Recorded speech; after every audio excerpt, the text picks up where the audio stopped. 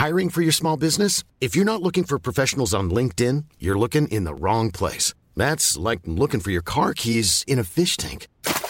LinkedIn helps you hire professionals you can't find anywhere else, even those who aren't actively searching for a new job but might be open to the perfect role. In a given month, over 70% of LinkedIn users don't even visit other leading job sites. So start looking in the right place. With LinkedIn, you can hire professionals like a professional. Post your free job on linkedin.com/people today.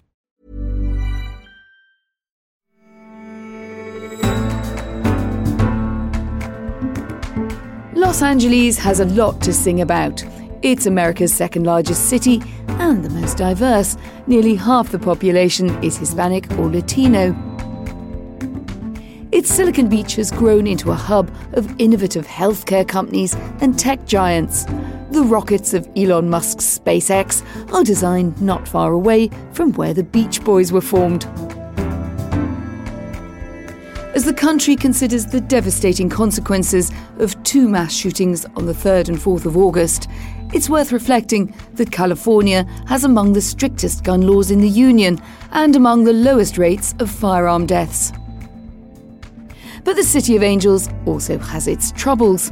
Around 1 in 10 homeless people in America are in the county of Los Angeles, and it's on the front line of climate change, coping with regular and catastrophic wildfires.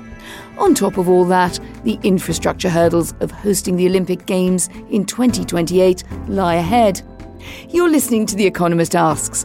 I'm Anne McElvoy, and this week we're asking, is LA the model for a more diverse America? My guest today reflects the diversity of the city he runs. Eric Garcetti is the Mexican-American Jewish mayor of Los Angeles. Politics runs in his family. His father served as Los Angeles County's 40th district attorney.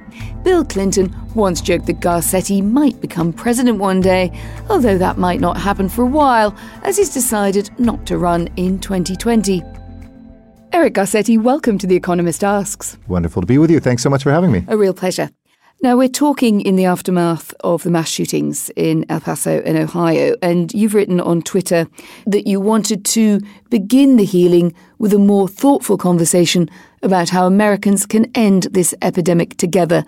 Start that conversation for me. Well, I think after these sorts of incidents, we feel two things. One is just powerlessness, and then, of course, is heartbreak. And they go hand in hand. And one of my reminders is to not cede the power that you have just because your heart is broken. We have to remain absolutely impatient about these shootings and stopping these killings. But we also have to do the patient work of organizing, of passing legislation, of speaking up, of, walking next to a new generation of Americans that are really leading on this issue, our youth. And, whether it's action I took in Los Angeles to convene a youth council, first big city mayor to do this, a youth council to end gun violence, or whether it's calling on our national leaders, even when it seems like spitting into the wind, you have to have that impatience and patience all at once. And the suspect in the El Paso shooting had written the attack is a response, he wrote, to the Hispanic invasion of Texas. He also wrote about a cultural and ethnic replacement brought on by invasion. As a Mexican-American mayor in charge of a largely Hispanic city, but also someone who has written about extreme responses to immigration and internal migration in America. What is your response to that? This one really hit me like a punch to the stomach. Dayton, which there's no nexus of necessarily racism or anything like that, was where my great-grandmother fled Tsarist Russia to come to and settled. El Paso is where my Mexican grandfather, as a 1-year-old baby, crossed over the border in my great-grandmother's arms during the Mexican Revolution. And I know both those mayors well. They're dear friends, and I know what it's like to be a mayor, to get that. The worst part of being a mayor is that announcement that you've had somebody die, let alone that many people in your city. But the reason this hit me so hard was it not only goes against history because, of course, folks with Spanish surnames and Hispanic or Latino descent have lived in Texas longer than most non-Latinos, but it also showed me that this moment in which we feel that we've come so far in America, there's been a space opened up for things to be said that we thought were long left behind. And while it's not solely at the feet of our president, it certainly has been aided and abetted by him, by technology, and by our own forgetfulness of educating each generation about what the full American story really is. We've seen some Democratic candidates saying that President Trump has enabled the racist attacks with his language, both with the suspect in El Paso, but also elsewhere. Do you agree with them? I do. It's not solely the fault of the President of the United States, but when you launch a campaign talking about the Mexicans that are rapists and murderers, and maybe there's a few good ones coming, and that's the seed you plant for a campaign, you have to be responsible for some of the fruit that plant bears. It is illogical not to connect those two things together. But of course, individuals and their mental health histories and their own racism and prejudice that probably predated those pronouncements play into it. But he has opened up a space that it's okay to say things that the norms of the past said it was unacceptable to say and to believe. And again, people who felt lonely and solitary about these things suddenly can find a community of enough people online that reaffirms their beliefs and that says everybody else saying something else is fake news. And so I think there is an aiding and abetting that goes on at the highest levels in our country. And I miss those days when even when we disagree with things, you'd have people like George W. Bush speak out when there was clear crossings of lines of racism or atrocities like this. And now it's just our thoughts are with the families, great response, law enforcement, and I'm out of here. That's my full responsibility, and I think that is not leadership. Do you think Donald Trump is a racist? Yeah, I mean, I used to say I think that he holds racist views, but I think the longer I listen to him, clearly he fits the textbook definition. He exercises his power based on his position. He motivates his base or what he thinks his base is by bringing racist views. So if it walks like a duck and quacks like a duck, it is a duck. Does it help to define him in these terms, in the sense that it might be right or justified to do so, but I think you've also sometimes been a bit critical about tendencies among Democrats on the left, actually regardless of political, where people come from as opponents, just think if I put a sort of name on it, if I put a bad label on him, I've kind of won the argument. That can also be a bit misleading. It's certainly that's something that he's played on too, that they try to flip it around and what's real racism, it's the tax on me. And I think you have to, first of all, call it out. Secondly, you have to accept that this is something that lives inside everybody. It's part of, we do something with our police officers called implicit bias training. I remember talking to some officers that didn't want to go through this. What am I going to find out? I'm a racist? When they went through it, they're like, I learned so much about myself and my own prejudices. So on its face, I think all of us know we carry some of these feelings, but do you exercise power from them? And no, I think, Donald Trump is about much more than his racism. But if you remain silent in the face of that, you too become complicit in what increasingly is acceptable to act upon and to say. This is a big, complex subject, and we're not going to get to the bottom of all your thinking today, but what should America now be prepared to do about gun violence that it hasn't been able to do up to now? And of course, this is not the first president to be sending out messages of condolence after mass shootings. So this group of young people that I was talking about who are high school students in my own city who met with survivors from the Parkland massacre like David Hogue and others from March for Our Lives, I empowered them by saying, tell us what the message should be as young people, young Americans on gun violence. And they worked with a local advertising agency that volunteered their time and put a campaign together called Louder Than Guns that said, gun violence is about more than one thing. There are the suicides and accidental shootings in the home. There are the kind of everyday violence in communities connected to gangs and youth. And then there's the mass school shootings. And sometimes the third or the mass shootings like we saw this weekend dominate everything, while that middle and first one take just as many, if not more, many more lives each year. And I think first and foremost, it's to get those stories out there. Second, it's to demand at the local level leadership before we just fixate on Washington's inability to pass anything. And third, it is right when people say, oh, it's not just guns, which of course it is, but it's about mental health. So many of the problems we face, from opioids to homelessness to gun violence, really come from the fact that the United States doesn't take on mental health in the way it does physical health. You're lucky if you get any treatment. It's not early intervention. It's kind of, it's stage 4 intervention if it were cancer, as opposed to preventative work. And I think all three of those things are critical if we're going to save lives. And one quick note, in Los Angeles, we've intervened in young people's lives for the last 10 years with a program called our Gang Reduction Youth Development programs, where we prevent and intervene in violence and then teach families about that. And we've seen 40 to 50% drops in murder rates and shootings in parks that we open up late at night. And So oftentimes it is really about the community coming together and intervening much more earlier than waiting for the tragedy. Let's broaden out our conversation. You are a walking example of great LA diversity with your Jewish, Mexican, American heritage and a bit of pre-revolutionary Russia thrown in there, Pastarovlayu. Right. It's an extraordinarily diverse city. In a way, that's, if I had one thing I'd say, a global brand for LA, it would be that. How does it benefit? Let's give you a chance to sell your city's wares first of all. How does the city benefit from diversity? And then we might come on to what you do with the challenges. The future of the world is cultural literacy. And I feel so lucky to be from a city where, I don't know, by one count, there was 36 countries that have their largest population outside the home country. It's the biggest Mexican city in the world after Mexico City, the biggest city of Canadians outside of Canada, of Thais, of Armenians. And so it allows you to have a competitive advantage being a native from LA going out in the world, and vice versa, to attract the best in the world to come to your city. 63% of our city is either immigrants or children of immigrants. And that doesn't even take migrants from inside the U.S. So we are well positioned at this moment that demands global fluency to benefit from that with investments. So our business relations to attract things like the Olympics and Paralympics in 2028, to be one of the most visited cities in the world, and now to be the third largest economy of any city after Tokyo and New York. So I think it's economic prosperity, and most importantly, it's social cohesion, because you don't have to explain yourself to me if you come from a distant land. You probably already know LA because you've seen it in the movies and have an idea of this place, which is marvelous. I know, it's just like that. But we also know your food and we know your language, and we can connect you with people who are just like you. So you can, I always say in LA, you can find somebody just like you and something you've never seen, both on the same block.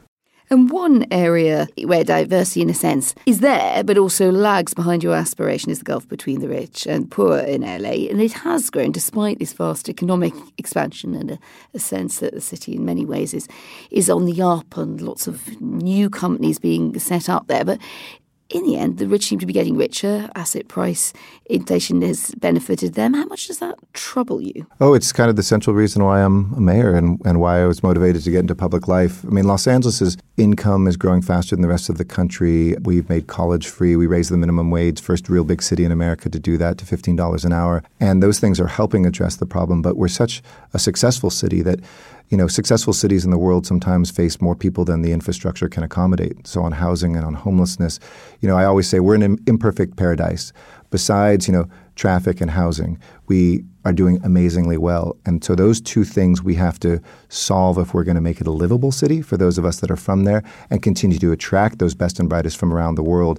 Those are things I think we can do. We've passed the largest measures in our nation's history on both transportation at the local level and housing and homelessness. But as we know, you don't build a rail line in 8 months. You don't build new apartments, overnight. But those investments hopefully will allow us to look back in 5-10 years from now and say we did the right thing to address these social inequities, because a city can't survive by its peaks.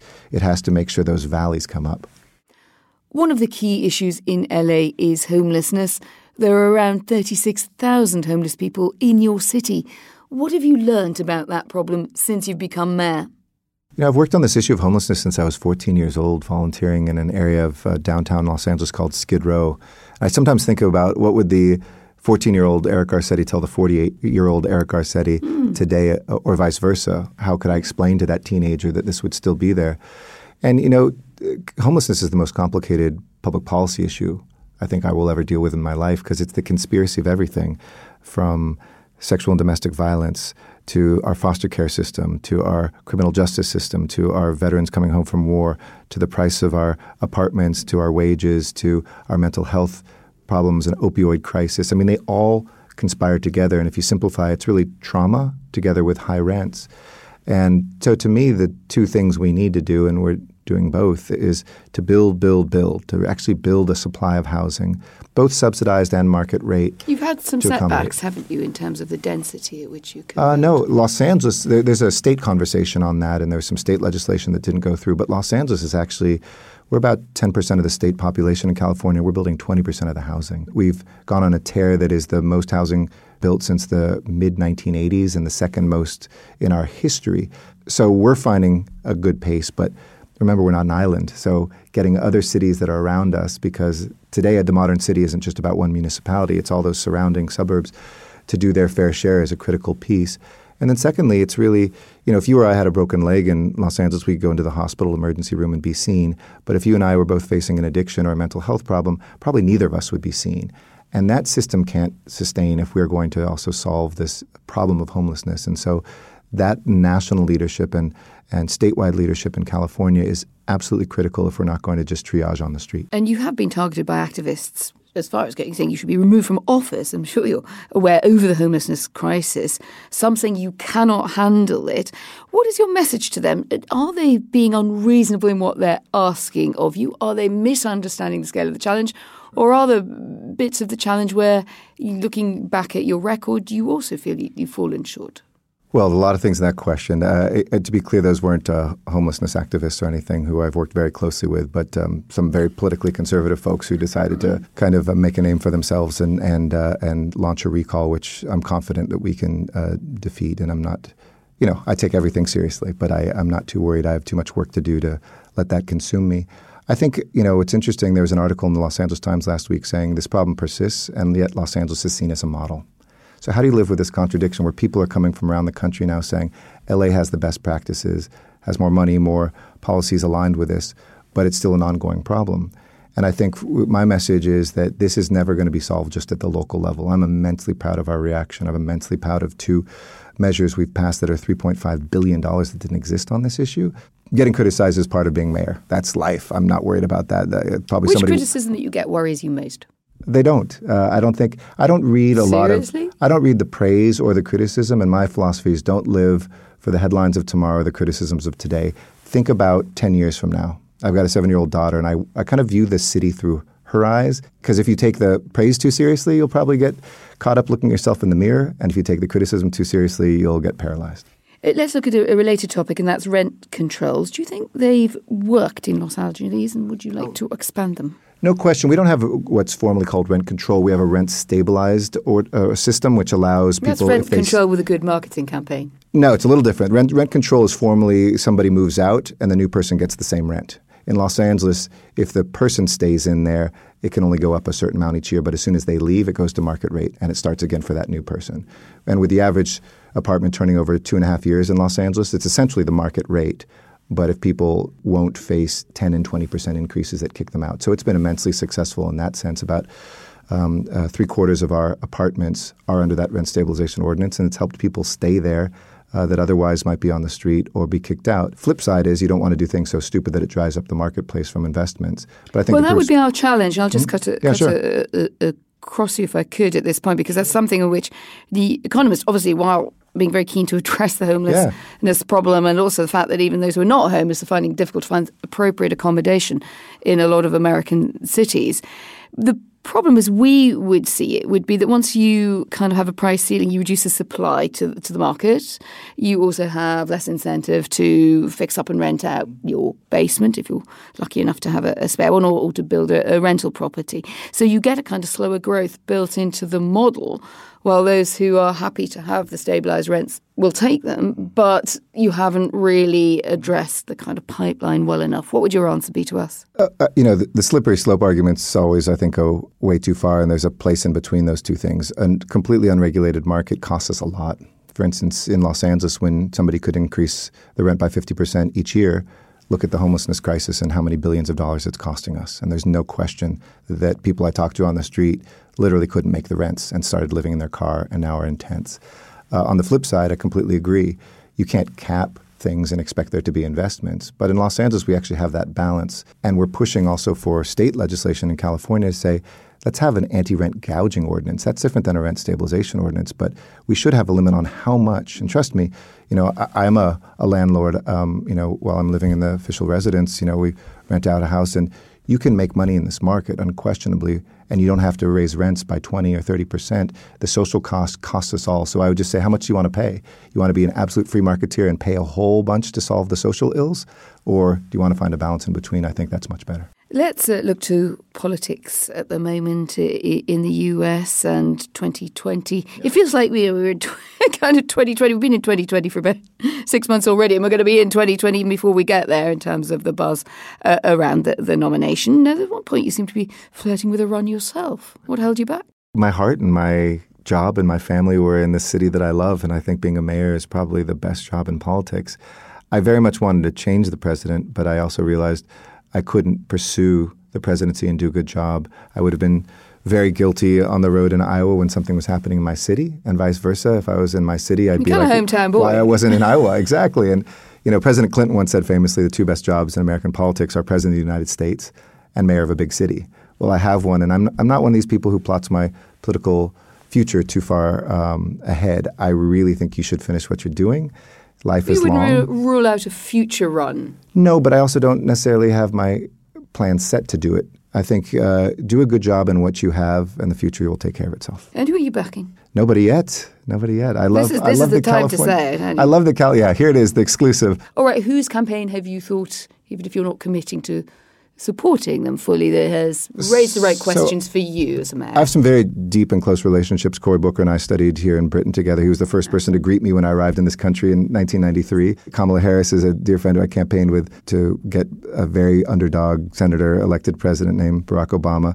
And Joe Biden helped me raise the minimum wage and has been a dear friend. And Pete Buttigieg, a fellow mayor, and I have worked hand in hand. So, those four people I know the best. That said, I'm being a good mayor and a good Californian. We matter in a way that we never have before. So we're like acting like we're Iowans. We're like, tell us what you're going to do to help us in California. Don't just take our money with donations. But and for me, it's homelessness, the environment, and infrastructure and immigration. Tell me in those four areas what you're actually going to do for my state, because my vote is going to depend on what you do. And with that in mind, all right, I mean, and I am just going to the extremes here. Are you more a Bernie or a Biden?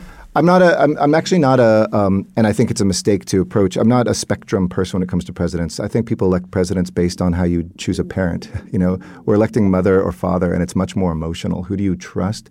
Who do you think can win?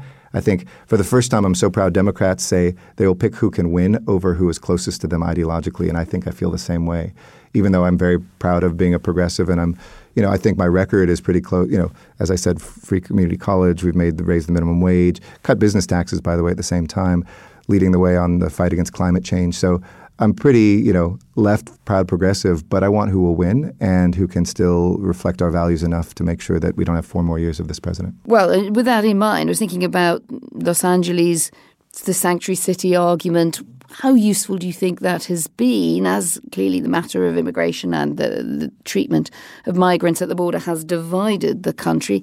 What is the right place for a progressive city to be, and what is too much? Because I know that you do intelligently argue about what people find to disturb their view of their lives, or what they find to be too challenging or too quick in terms of integration. What have you learned about that? I'm not worried about that. I think our strength in Los Angeles has proved itself. Our pluralism is why our economy is outpacing the country. It's why we won the Olympics when the world wonders if America cares about it anymore, et cetera. But my argument gets very kind of traditional. I say if you're pro-family, you should be pro-immigrant instead of separating families. If you're pro-economy, when over 60% of the businesses on my main streets are founded by immigrants, you should be pro-immigrant. And if you're pro-public safety, and this is one the president should listen to carefully, you should be pro-immigrant, because for 40 years in Los Angeles, we've said our police won't participate in civil deportation or civil actions on immigration. And I'll tell you what, just 2 Christmases ago, we had a police officer shot in Los Angeles, and while she was bleeding, and she survived, thankfully, herself an immigrant from South Korea, in an area that there was a lot of undocumented immigrants. They trusted LAPD so much, within a half hour they had said who it was, where to find him, and a would-be cop killer was behind bars because of the trust that we have. So we protect immigrants because they protect us, like my grandfather who served in World War II. So I think you have to approach it from those places rather than just this kind of left-right. We know that they're the strength of our economy, of our families, and our communities. But it's an argument you have to win, and Democrats are divided on the question of providing healthcare for undocumented immigrants. For example, some are keen to offer full access to healthcare benefits. Is certainly an argument about certainly younger people. Would they benefit from it in a way that will also immediately benefit the wider cohort? The gains are well understood of doing that, but it does appear to be dividing a lot of Democrats. Where do you come out on that? I think, look, if you have a parent who's undocumented with 2 U.S. citizen children, do you want that parent to be unhealthy? What's the cost to all of us going to be for that child if that parent misses work, loses their job, and these children What about a family of undocumented migrants? Because that's you'd already picked and chosen your example, strangely enough, for a politician. 90+% of undocumented families have citizen children in them. So it's not the outlier. This is the norm. And I think I'm glad you raised this point because most people do think it's a family of 5, all undocumented people. These are all blended families. The younger ones are almost always U.S. citizens. And so if we're going to invest in our future from a practical perspective, not just a moral perspective of that people deserve health care, which I believe they do, we're going to pay for this one way or the other is my argument. And we're going to pay for it much more. You don't see it becoming a wedge issue in the there's no campaign. question people will exploit that. But you have to tell them, look, if that's what you're worried about and you're just a pocketbook person, I guarantee you what you're pushing for is going to cost you personally much, much more. So you're happy to stand by, I didn't put you in your own words. No, absolutely. Full access to healthcare benefits for all undocumented migrants? Let's be clear that most undocumented immigrants will buy their own health care. But for people who are poor and paying taxes, I don't think that your immigration status should be an impediment. Let's talk about the Olympics, which you've got coming in 2028. I hope you're in training. It's never too late. It's never too late, is it? You've just got to get out there with a flag. You can come out too, 2028, I'm inviting myself already. Now, you've said that it should turn a record profit. I mean, you've gone right out there. A lot of cities we know talking in London have had to figure out what they want from the Olympics apart from a great event. And if LA cannot put on a spectacular Olympics event, really, the showbiz business should just should shut up shop. $1 billion profit. Wow. I mean, is that realistic? Again, the Economist, hate to be occasionally to be a bit Eeyore or Tigger, but we've argued that hosting the Olympics often doesn't work out as a great investment. And I love those pieces, and I totally agree. And for most cities, it is an irrational thing to do. Los Angeles is different, and not because I'm mayor there, but the proof has been in the pudding. 32, we turned $1 million profit. 1984, I think it was almost $300 million profit. So just adjust that even for today's term, and you're close to that $1 billion. And when people say, well, that's nice, you say that now, people forget that the Olympics are 2 different budgets. There's the operating budget and the capital budget. The operating budgets in Sydney, no Olympics have really lost the money because if you can't throw a 2.5-week party for $6+ billion, $7+ billion, you're doing something wrong. It's that everybody decides to build a bunch of infrastructure. Well, we brought a model in which we're not doing that. We have to do a couple things with a track, a whitewater rafting, but otherwise, Los Angeles has the sports facilities to basically do the Olympics next week. The most expensive stadium ever built in human history, not on the public dime at all. Completely private dollars for American football, which will open up in a couple of years. Our basketball arenas, we've got a velodrome, we've got all of the things that you need. And we're not even building an Olympic Village. The other thing that usually jacks up the cost, we're using the campus of the University of California, Los Angeles, UCLA. So I'm confident in those numbers. I'm confident that we will have hundreds of millions, as much as I think $1 billion. We'll come back in 2029 and compare notes. But the legacy of 84 has already been hundreds of millions of dollars in the foundation that we established from the profits that's gone into building fields, helping kids play sports. And by the way, one last thing is we're already profitable. We negotiated to go in 28, and we got $160 million up front from the Olympics. Nobody's done that. $16 million a year we get now that we're spending on the people of LA because so many Olympics say they're going to have a legacy, never do. I was going to say, having covered a number of Olympic Games, I'm inviting myself at the end of 2028, and I'll be bringing my calculator. Absolutely. And a lot more knowledge from some of my colleagues say, you're not who going to cover even the be mayor, beat here. I say, I'll be worse. I'll be a taxpayer. So trust me. And you have an interesting messaging, really, about Los Angeles. In some ways, you want to face up to the really big threats. You've said of climate change, we're not waiting for Washington. The cavalry isn't coming. You also have terrible wildfires, and we've all watched those images and sat on in the edge of our seats watching you dealing with that. So there is a sense that you're in many ways, and literally as it happens, on a fault line with your great city. Yep. I founded Climate Mayors, a group of American mayors, Republicans, Democrats, and independents, 425 of us strong now to implement Paris when Trump said he was going to pull our nation out of there. That's 49 states and 70+ million Americans who are doing that work. I'll say, look through the eyes of a firefighter who's now on those front lines. Look at it through cities that are being flooded in the Florida Panhandle. This is real. This is going to be the fight of our lives, and our children are going to ask us, what did we do? There is nothing more important. And I'm here in London because I'm the vice chair of C40, the global network of mayors that are now kind of the peer pressure group saying, if you're doing electric buses, I better do it too. If you're doing building codes, I better do it too. And I want to be at the front of that line because I think anything that feels ambitious today will seem pretty meek to our children 20 years from now. You've been here as a younger man, which makes you sound older than you are. So tactful, this show. You were here in London. You studied in Oxford. You were a Rhodes Scholar. You were also a bit of a campaigner, an anti-apartheid protester at that time. What do these outgoing American politicians learn from coming to the war? Or at least formerly more reserved British culture. What did you take with you? Oh, I learned so much being here. I learned how to make a good argument, how to bring together a diverse group of people in a much more traditional political setting. I used to go up to Campsfield, which was a place for asylum, a detention center for asylum seekers with Amnesty International and others. And looking back, I realized back then that there was a tie between us, even in the most distant places. While that was happening here, Prop 187 was passed in California in 1994, which was an anti-immigrant measure. And I realized that it's true all politics is global, but you have to lay down your roots wherever you are locally. And I loved my time here because it showed me how to do that in another country and not to be afraid. I've got to ask you last question about your love of jazz, and particularly the way that you've managed to bring it into your day job with now tell me if I've got this right, is this the 101 Slow Jam? Yes, it was. I'm just thinking about 101 Dalmatians. That's something completely different. No, it was the 101 this freeway. Is basically when you close a road and tell people, explain it by giving them jazz. If you can pull that off, you must be, you've got the mayor. I wanted a set. non-traditional way to tell people of a road closure. So a great jazz band at one of our high schools, and I did this slow jam, and I told them that it was going to be closed, and it worked well, and we got more views than ever before. So you can't just hold press conferences anymore as a mayor. You've got to be creative. And what jazz prepares you for a task in office? Well, I have a piano in my office, and I think anything from Oscar Peterson to Keith Jarrett, some of the folks that inspire me. I love sitting down, not having an idea in my head, and just improvising, because it kind of mirrors what you have to do every day as a mayor. Will you play for us if we come over to LA? I would love to. Eric Garcetti, thank you so much for joining us. Great pleasure. Thanks. And we'd love to know what you think. How should the politics of big cities shape the national dialogue, particularly on gun crime and immigration? And which politicians would you like to see wrap public service announcements? Write to us, radio@economist.com, or you can tweet us at Economist Radio. And please do take a moment to rate us on Apple Podcasts.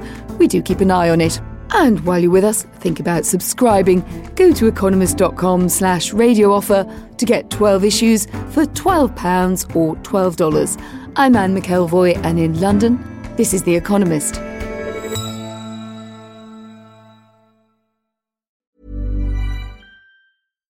Support comes from ServiceNow, the AI platform for business transformation. You've heard the hype around AI. The truth is, AI is only as powerful as the platform it's built into. ServiceNow is the platform that puts AI to work for people across your business, removing friction and frustration for your employees, supercharging productivity for your developers, providing intelligent tools for your service agents to make customers happier, all built into a single platform you can use right now. That's why the world works with ServiceNow. Visit servicenow.com/AI for people to learn more.